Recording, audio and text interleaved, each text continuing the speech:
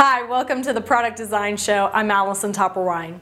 Every year, automakers reshape their cars to perform better and look sharper than the year before. And I'm Vince Penman. In today's show, we'll see how Aston Martin Racing uses lessons from the track to bring high performance to their consumer cars.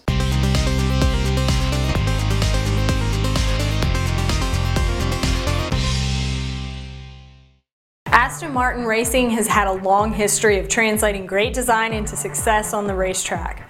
We spoke with Rick Simpson, Chief Designer of Body and Aero, about how their race experiences have pushed Aston Martin to experiment with new consumer designs. Aston Martin Racing compete with their V8 Vantage in the FIA World Endurance Championship and supply machinery to customers to compete in many other GT classes around the world.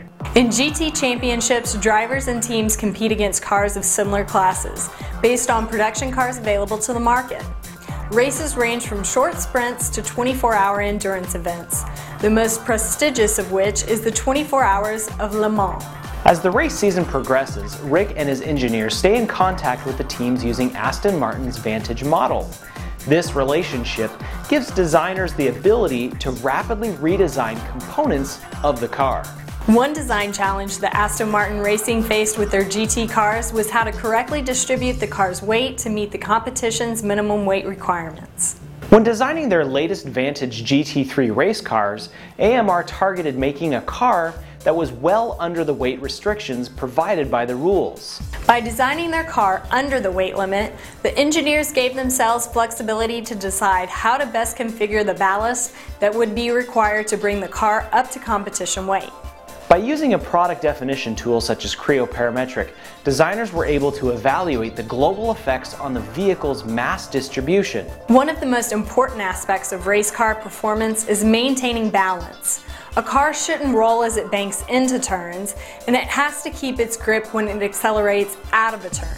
Designers also have to consider how the front and rear balance affects a car's performance.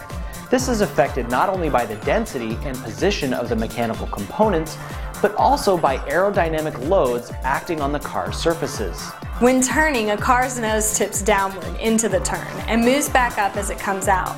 Finding the correct distribution of mass and aerodynamic effects so that the car will smoothly transition in and out of turns was one of the major challenges for Rick's team.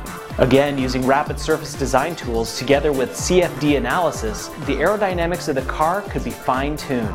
Rick's team discovered that the information they were gathering from the track translated into important design decisions that could be implemented into the balancing scheme for upcoming consumer Vantage models. There's an old saying in racing, win on Sunday, sell on Monday. Aston Martin Racing designers took modifications dictated by the realities on the track and modeled new features and body types. These new features were first modeled digitally onto a stock Vantage V12 model. They were then rendered in the pristine detail and provided to clients well ahead of production cycle, giving customers a glimpse into what their future car would look like. Aston Martin's involvement with a complete spectrum of racing classes has allowed them to push the envelope of design further and faster than the competition.